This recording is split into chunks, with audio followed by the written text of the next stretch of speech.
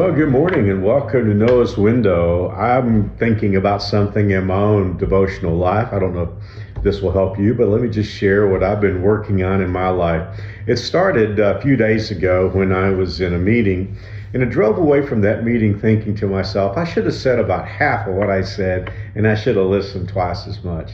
It's not that I said anything wrong, and actually that meeting was set up for me to give advice, but I drove away thinking I talked too much.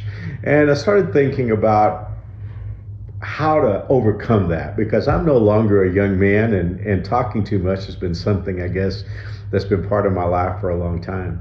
But the reason why it's gotten into my devotional life was as I studied the Psalms, which is something that I do almost every day, I discovered that David, the psalmist, was also concerned about the things that he said. It's a pretty important theme in the Bible. In fact, in the book of James, chapter 3, verse 2, the Bible says if you can control your tongue, you can control your whole body.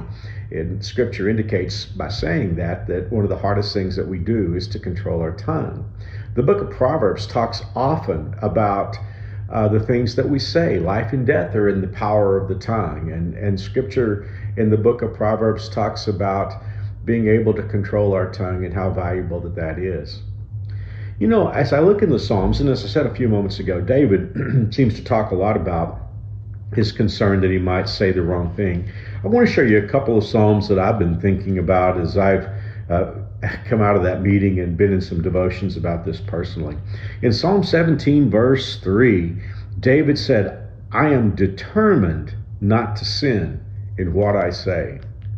Now, that's an interesting statement. Think about it one more time. I am determined not to sin with what I say.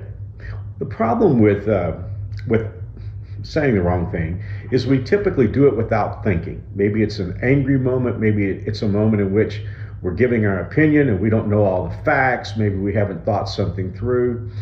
Well, David here is saying the only way he can be successful is to think about the importance of not saying the wrong thing before he gets into that situation. The word determined indicates pre-thought. So he said, I'm determined not to sin with what I say. That's a great place to be, and I'm trying to get there in my own personal life, and that verse means a lot to me. But David doesn't stop there, because if you move over toward the 141st Psalm, David's taken that to a whole nother level.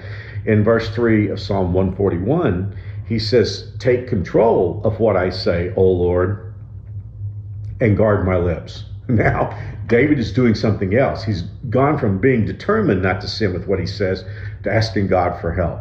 And I think this is first of all, I know it's a good thing. It's in the Bible, but it makes good sense when you think about it, because we ask God to help us with all kind of things. We ask God to give us strength for the day. Some of us have already prayed that today. If you're in marketing, you're praying for God to give you favor with the people that you're going to talk to. We ask God to help us with all kinds of things that we face at the beginning of a day. Well, why not ask God to help us control that tongue? Because clearly this prayer is in the Bible. Take control of what I say, O Lord, and guard my lips. Well, I'm reading out of the New Living Translation. This is one place where I like the old translation better.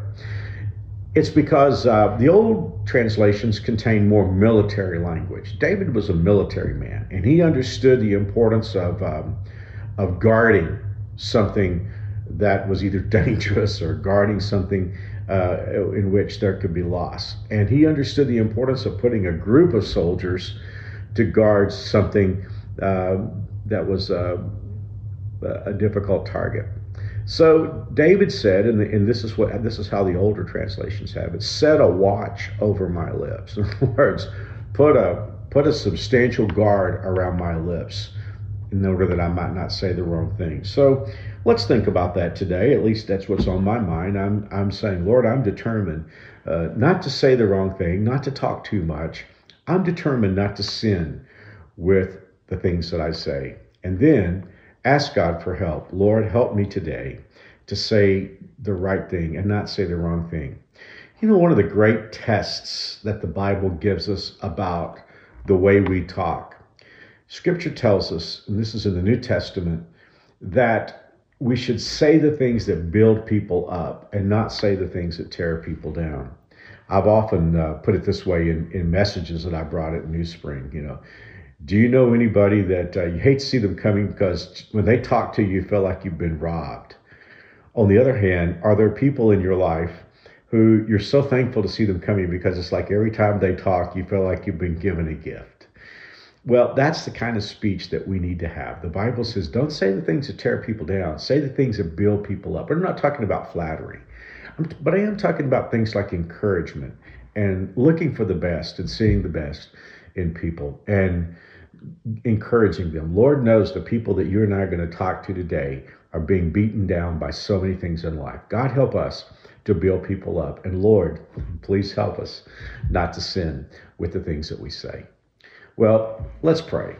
Father God, we're going to ask you for that today. Lord, we pray that you would set that guard around our mouths, that we won't say anything that would be harmful, but instead, Lord, make us people who give gifts to the people around us with the things that we say. Oh, Lord, please help us with this. And we pray this in Jesus' name. Amen. Well, thanks for joining us today on Noah's Window. Mary Alice and I'll be back soon, and I hope you have a wonderful day.